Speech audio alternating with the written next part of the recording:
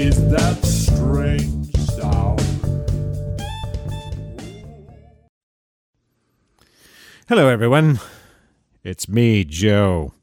Welcome to Strange Sound. Thank you for joining me this week. Glad to have you with me. As always, I will begin with my brief disclaimer. The views expressed on Strange Sound are my own. They represent neither the views of anyone I am associated with, nor anyone that I work with, nor any of my friends or neighbors, nor my animals, the animals that own me, or the the folks that I work for, any associates of mine. Nope. No one else's views are represented here. I have consulted with no one. I've discussed these commentaries with no one. No one listens to this show, so if you're listening right now, you're probably the only one. And that's not by design. But honestly, these are just my opinions. They're things that either I've been interested in and am... some of the opinions I express or some of the ideas that I express may not be my own. I will cite people when appropriate, but mostly the opinions are just mine. So I mean, you come here to hear me bloviate, and here I am. That's what I do. This is Strange Sound.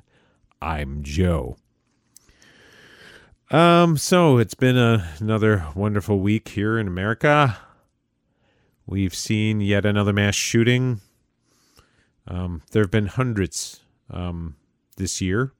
Sort of adhering to the technical definition of what a mass shooting is, used by the FBI, I believe.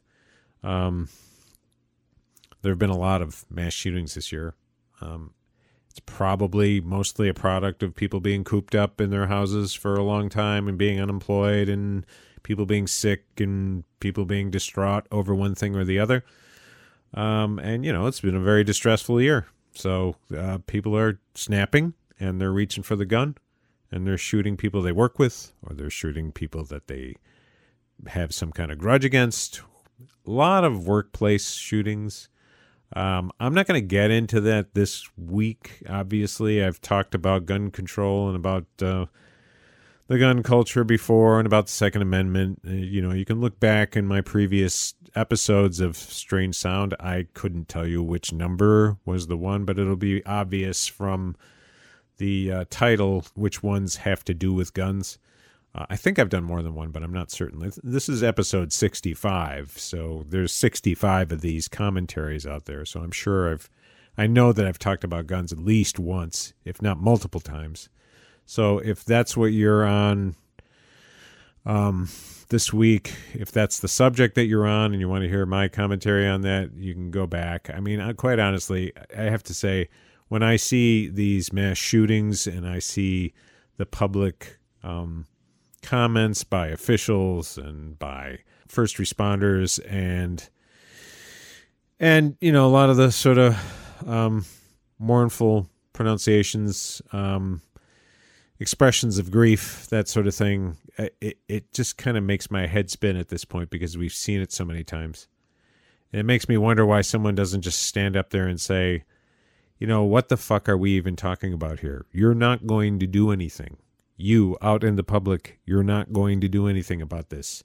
We never do anything about this. So why are we even talking about it? We'll just tell you how many people died and who the shooter was, and then you can read the newspapers and figure out what happens next. But what the hell are we even talking about, right? If you want to change this, do something about it. If you don't care, you don't care, right? The rest of it is just voyeurism. And I understand that people have to grieve and they have to deal with their loss, and that's understandable. But for the most part, people just don't give a shit. And I think that's evident from the fact that we haven't really done anything meaningful about this issue as of yet. Still waiting. Sandy Hook for me was, kind of a breaking point, frankly.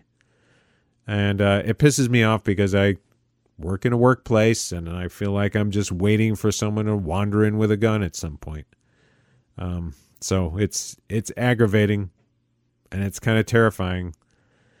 But again, I'm waiting to see if America is willing to do anything about this in a meaningful way, and I've yet to see any indication that we are. So, without any further ado, as is my habit, and I'm turning up the volume once again, I am my own engineer, so please, bear with me, folks. Bear with me, I'm not that good. I'm not that good at turning the dials. Sorry, everybody. Anyway, hope you can hear me a bit more clearly now.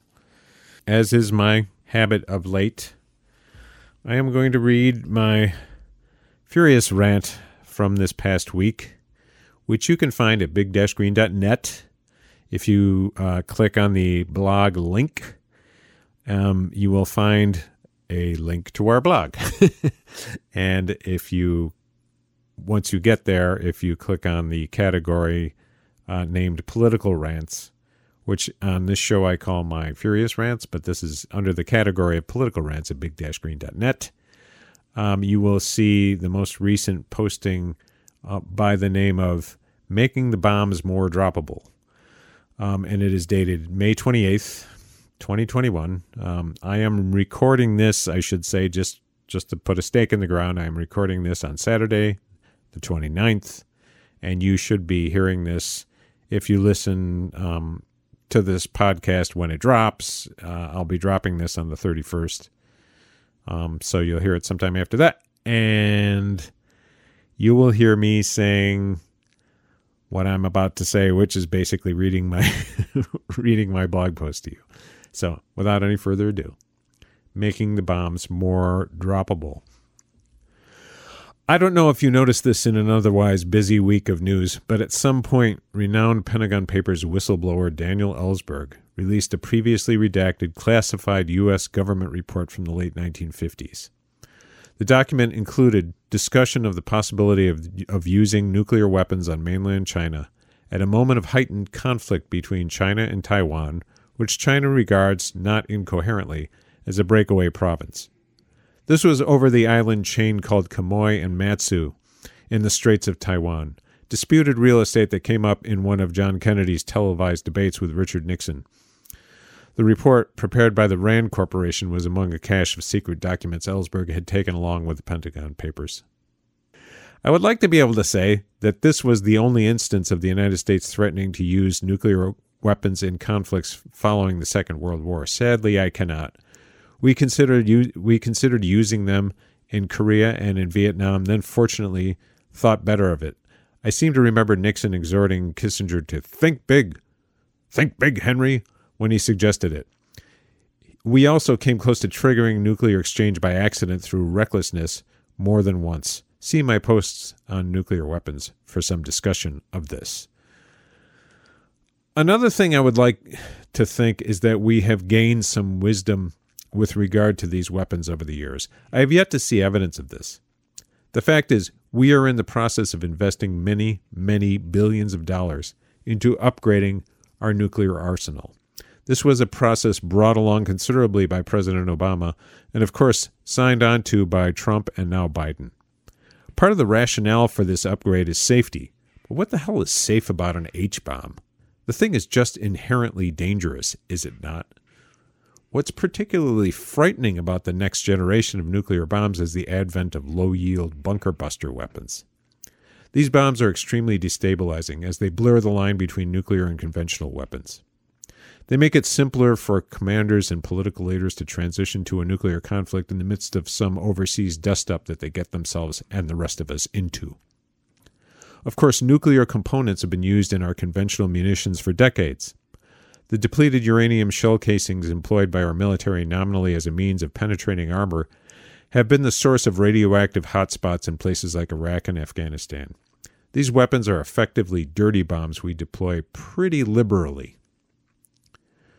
One thing we can do to stop this craziness is to tell our congressional representatives to support legislation restricting spending on the ongoing nuclear upgrade and expansion.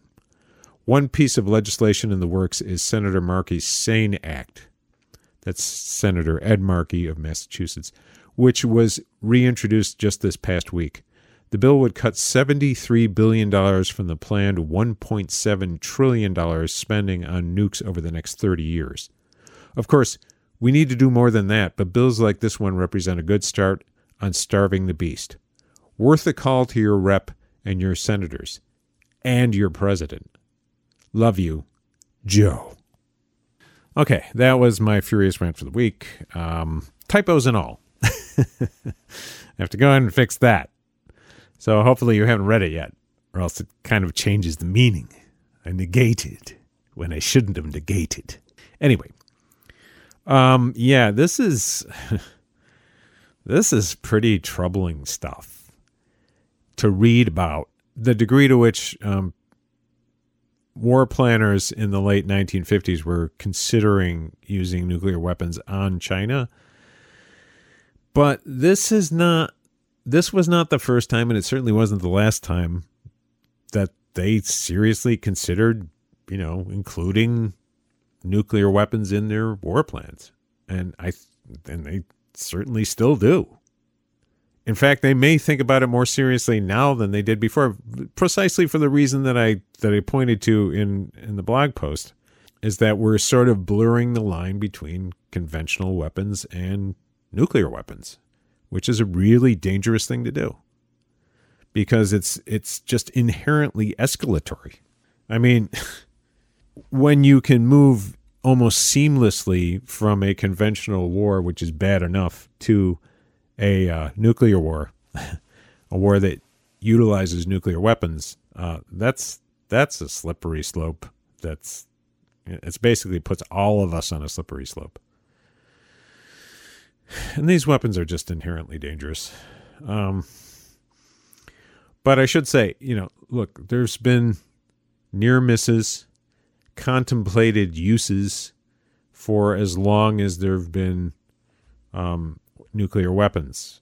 We all know about, the contemplated use in Korea during the Korean War, previous to the period which is covered in this document that was released by Ellsberg. And mind you, Ellsberg was an analyst with the Rand Corporation, was a assistant to an assistant secretary of state, of defense rather, during the Kennedy administration, and through, worked with Rand through the Johnson and the Nixon administrations, I believe. And, until he became a whistleblower, and then he didn't work there anymore. But when he copied the Pentagon Papers, when he began copying the Pentagon study, which was kept in a safe in his office, a copy of it was kept in a safe in his office. When he started copying it gradually over the course of a year or so, he also had in his possession some papers having to do with his work on nuclear policy, as an analyst on the Defense Department's policy towards the use of nuclear weapons and their recommendations and their analysis of it. And he had copied a lot of that material as well. Now, Ellsberg has said, I've heard in interviews, I haven't really read this much about it. I have his book called The Doomsday Machine, which I haven't actually read. I've sort of paged through it a little bit. He has said in interviews that he actually lost a lot of the papers that he had taken relating to nuclear weapons. He mislaid them or hid them someplace and they're missing. But apparently he did have access to this one study. It was a RAND study. And I can include a link to this in the show notes, that he had released just this past week. And it's a little blood curdling, but it talks about, it talks about use of nuclear weapons in this kind of bloodless way that the DOD used to discuss these things. Just like, when the DOD made an estimate of how many people would die if they started dropping nuclear weapons on, either China or Russia or both. Talking about hundreds of millions of deaths at that time. Probably a low estimate. It's pretty horrendous stuff. But, I mean, yeah, we came close to use of nuclear weapons in Korea. We came close to use of nuclear weapons during the Cuban Missile Crisis. We came close to use of nuclear weapons during the Vietnam War. We certainly came close to use of nuclear weapons in, I believe, both Israeli-Arab conflicts in 1967 and 1973. Certainly in 1967, there was a moment where there was a potential for the use of nuclear weapons. Can talk about that a little bit later. The Cuban Missile Crisis, though, when the Kennedy administration had blockaded Cuba, what they called a quarantine, they had set up a naval blockade, and the Russian ships were approaching. I believe they were dropping depth charges on Russian submarines. And these Russian submarines had, I believe they had nuclear weapons, or at least they had the ability to initiate a nuclear strike. And it was really just one of these Russian naval commanders. I do not know the man's name. I mean, I'm sure it's out there someplace. He's gone to some of the, let's say, reunions. A fond look back at the Cuban Missile Crisis conferences that have been held in, I think, in Cuba. This commander has shown up at one or two of those in fairly recent years, and he's someone I would describe as having saved humanity by deciding not to initiate a nuclear response basically in keeping with what would have been official military policy of the Soviet Army at that time.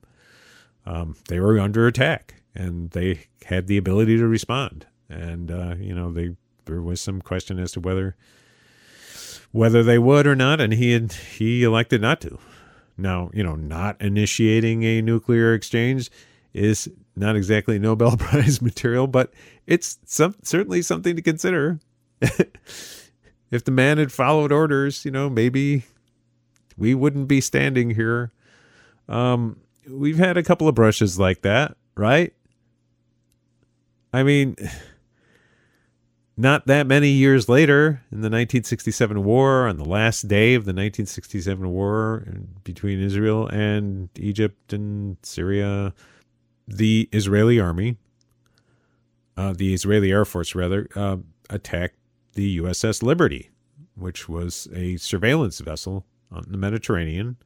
And for a time, the sailors on the Liberty, there were a number of deaths on that ship. They hit it pretty hard. There's speculation as to why they were doing it. I mean, at that time, they were basically grabbing the Golan Heights. This was, I believe, after a ceasefire had been arrived at with their various adversaries, and the Liberty was attacked by the Israeli Air Force. And there was some question in the minds of the sailors on the Liberty as to who was attacking them. There was some question as to whether, maybe they were being attacked by the Soviets. They didn't know. And they had, I think they had requested air support and had scrambled some jets from probably Malta or someplace in the region. And it's possible that those jets might have been nuclear armed. So that could have been a nuclear flashpoint, just sort of a confusing moment. We're being attacked. We don't know who's attacking us. It could be the Soviets. We don't really know. Turned out to be the Israelis. But, everything was on a hair trigger in those days. 73 was not dissimilar in that, there was a potential for things to really go septic. It wasn't probably not as much of a close call, but there was a very confrontational era, and this was a period in which there were massive arsenals on both sides of ICBMs land-based, submarine-based, as well as bombers. I mean, we had tens of thousands of just massive H-bombs pointed at one another at that time, and it was close. I mean, it was kind of on a hair trigger. There was a sort of a move towards détente around that time, but still, you had to wonder. We've also had kind of accidental confrontations that nearly led to nuclear annihilation. One of these happened during the Carter administration. There was a computer failure. One of the DoD's surveillance systems was giving a false reading of an incoming attack from the Soviet Union.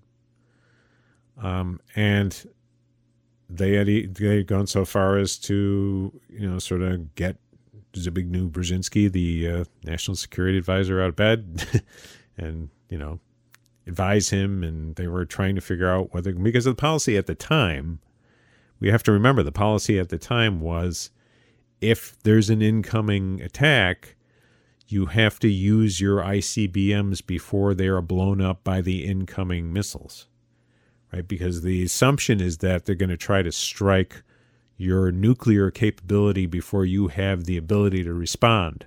So the policy was nuclear policy, and again, I would check with Ellsberg on this, but I believe the nuclear policy at the time was respond before the things get blown up. And we were at the very brink of doing that use it or lose it launch, because their computers were telling them that we were under attack, and we were not under attack. And thankfully, someone worked out that this was an error, and that they called the whole thing off, thankfully. And because of that, we're all still here. But it was touch and go. One of their systems failed and told them that we were under attack when we weren't. Another incident happened during the Reagan administration, the early years of the Reagan administration, when nuclear tensions with the Soviet Union were at a height, and people were really, practically going out of their minds with this. And the Reagan administration had the Defense Department test the perimeter defenses of the Soviet Union with a series of electronic sort of probes, where they're trying to see how close they can get, essentially how sensitive the Soviet Union's defense radar system was. They were testing the limits of it. They were sort of probing around the edges of it. And at one point during this process, and I don't understand the technical details of this, so there is a name to this. There is a name to this effort. It has been written about. You should take a look. I think Ellsberg probably talks about it in his book. I don't really know, but it doesn't cover the time when he was in the RAND Corporation, so I'm not sure that he treats that. It wouldn't really have anything to do with the papers that he had copied from that period, because this is in the 1980s, but they were testing the defenses of the Soviet Union, and the Soviets believed that they were under attack at one point. Their instruments were telling them, their computers were telling them, oh, there's an incoming attack by the Americans. They're coming over the pole with nuclear weapons. And again, this is this hair trigger alert thing. Use it or lose it. You've only got a few minutes to make up your mind, right? Because a few minutes later, you literally have about 10 minutes to work this out. And, a commander was essentially, I believe they were given the order to, respond. And that commander elected not to do so. Said no. He just didn't do it. He didn't give the order. And then they discovered that it was some kind of electronic ruse, and that they weren't under attack, and everybody was like, oh, well, thank God for that. But again, it came to the point where they were about to launch their ICBMs to destroy the world. And a single person, and it's another commander, I'm sure his name is out there, another Russian commander that saved our lives. The reason why we're standing here is because that dude didn't do the thing he was supposed to do. He didn't pull the trigger like he was supposed to. And that's why we're all standing here.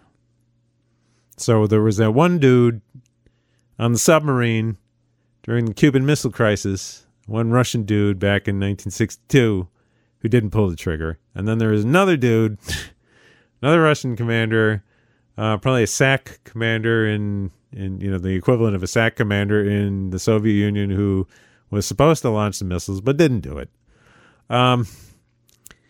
So it's twice. And I'm sure there are many other times, right? Many other times.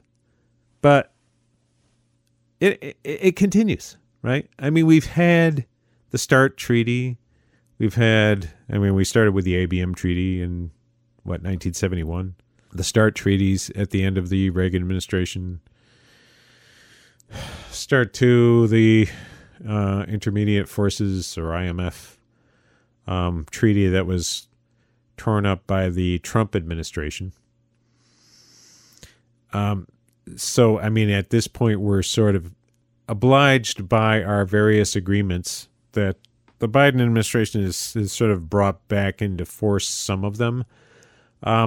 We're obliged by our various agreements to sort of reduce the number of offensive nuclear weapons to something like 1,500. Is that happening? I don't know.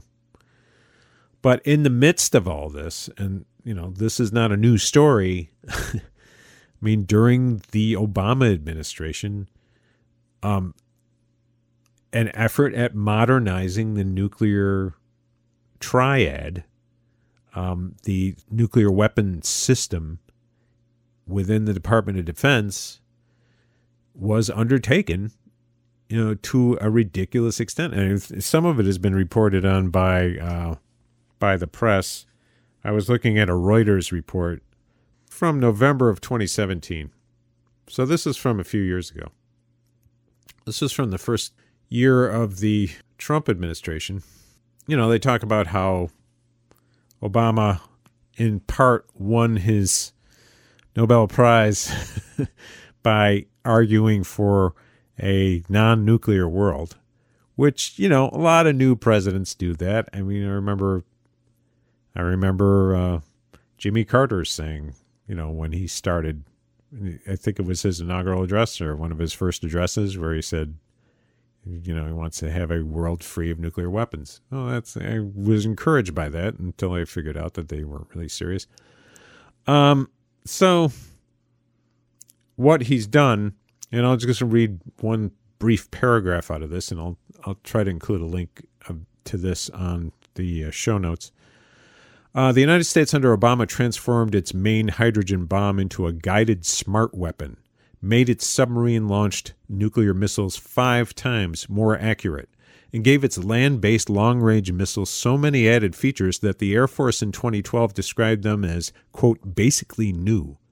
To deliver these more lethal weapons, military contractors are building fleets of new heavy bombers and submarines. So again, this is like Obama had announced a major upgrade to the nuclear arsenal that would take place over the next, they were planning on something like 20 to 30 years. This would cost multiple trillions of dollars. And I mentioned it in the blog post, but this is something that they've been planning for quite some time. And it's a way of sort of building in the nuclear component of our sort of defense posture, our defense policy posture, for the long term. It's a bit like building, it's like building pipelines for tar sands oil, that stretch across, thousands of miles of territory, or building export terminals specifically for liquefied natural gas. It's setting yourself up, making massive investments in a system that is killing us, that shouldn't be invested in. We should concentrate, as many have, and particularly people in the indigenous communities in the United States and in Canada, have focused on stopping these projects that are heavily subsidized by our various governments, to set up the infrastructure for fossil fuel development, delivery, processing well into the future. They're building for future decades. That's what they're doing with nuclear weapons as well. And what they're doing, I mentioned a little bit in my piece, is making these very destabilizing weapons. I want to just read a little bit more from this Reuters article. And again, this is something that Obama started. Certainly Trump was all in favor of this. And this Reuters article makes the point that that even though Trump was dedicating himself to undoing a lot of what Obama did, this is not one of the things he tried to undo. But this is a multi-trillion-dollar effort. I want to just read a little bit about this, and I don't want to go on about this too long. But this one heading is, and again, this is this Reuters article, the most expensive bomb ever. Now the Air Force has transformed it into a controllable smart bomb, and they're talking about the B-61, I believe, H-bomb, which was an old-fashioned gravity bomb dropped by a plane and free-falling to its target.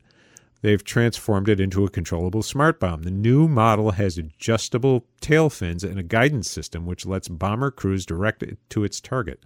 Recent models of the bomb had already incorporated a unique dial-down capacity. The Air Force can adjust the explosion. The bomb can be set to use against enemy troops with a 0.3 kiloton detonation, a tiny fraction of the Hiroshima bomb, or it can level cities with a 340 kiloton blast with 23 times the force of Hiroshima's. Similar controls are planned for new cruise missiles. So they're making these dialable, adjustable weapons, right? The new B-61 is the most expensive bomb ever built at $20.8 million per bomb. $20.8 million per item, per bomb. Costs nearly one-third more than its weight in 24-karat gold. The estimated price of the planned total of 480 bombs is almost $10 billion. There's a lot more to this too. I'm not going to read the whole thing, but I will. As I said, I'll include a link to this article. I wanted to see if I haven't read the entire thing, but I wanted to see if they had anything about. They go into some of Russia's actions in this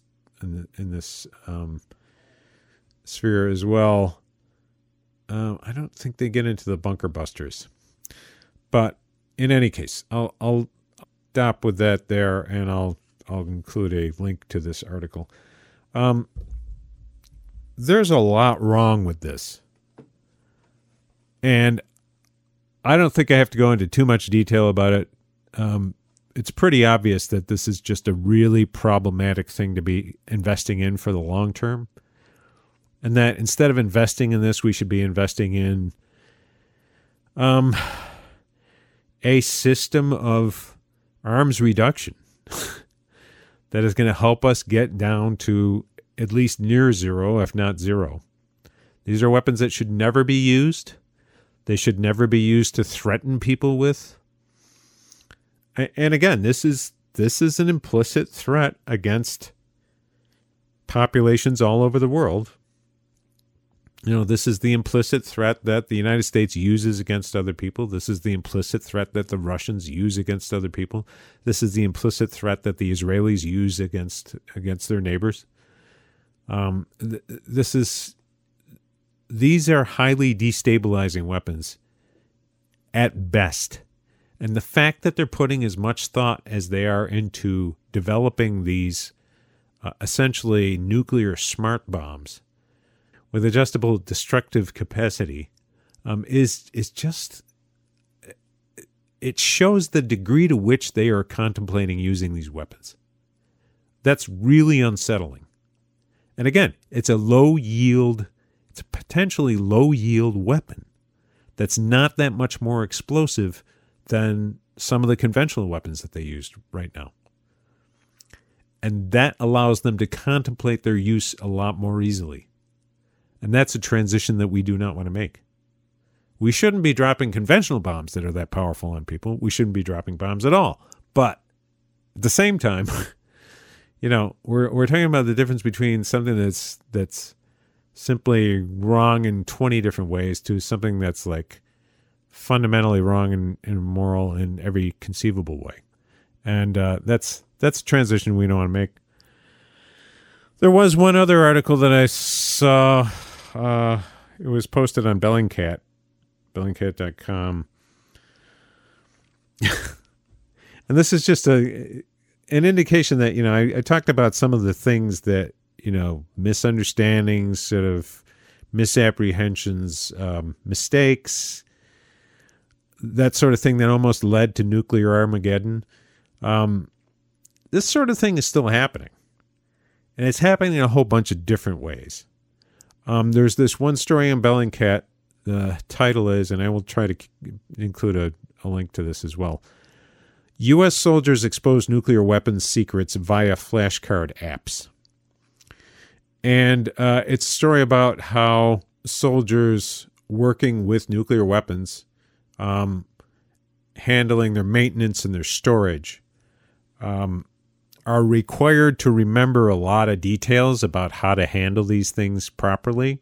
And in order to help them, their efforts to sort of remember this stuff, they've used flashcard apps on the web, things that can be found just through a Google search, to remind them of where, which bunkers have the hot weapons in them and which don't, where the weapons are at any given point, what different parts of the procedure they have to follow, maybe using various mnemonic devices. But this is all like publicly available information. A lot of it has been taken down since they reported on this. But it just gives you an idea of like, look, these are relatively young people. They're recruits. They're, working at a demanding job, and they're using the tools that they're used to using for learning and remembering things, except that the thing that they're trying to learn and remember is maintenance of a nuclear arsenal. And the fact that they're, exposing where these weapons are inadvertently is a little unsettling, because this is the sort of thing that can lead to, inadvertent use, maybe giving people a clue as to, where they can get their hands on nuclear weapons, that sort of thing. Unsettling, at the very least. In any case, this is a huge problem. I don't know what else to say about it, except let's encourage our legislators, let's encourage our president to take a step back from the brink before it's too late. Yet another brink, my friends. Anyway, that's all I've got.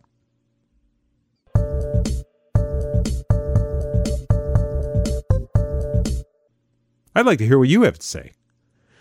You can leave a 1-minute voice message when you go to anchor.fm/strange sound. That's anchor.fm/strange sound. You can also find me on Twitter @StrangeSoundPod. There's other ways to get in contact with me as well. If you go to big-green.net and follow the contact link, you can find various ways to get in touch with me.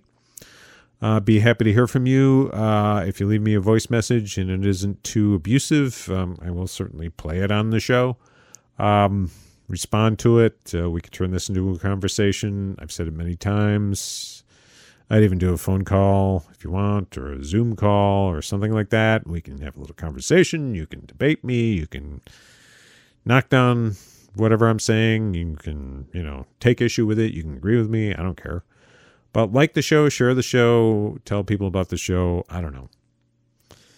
Thanks for listening. And I will talk to you sometime very soon, probably next week. Have a good week. Take care out there. Get your shots. Take care.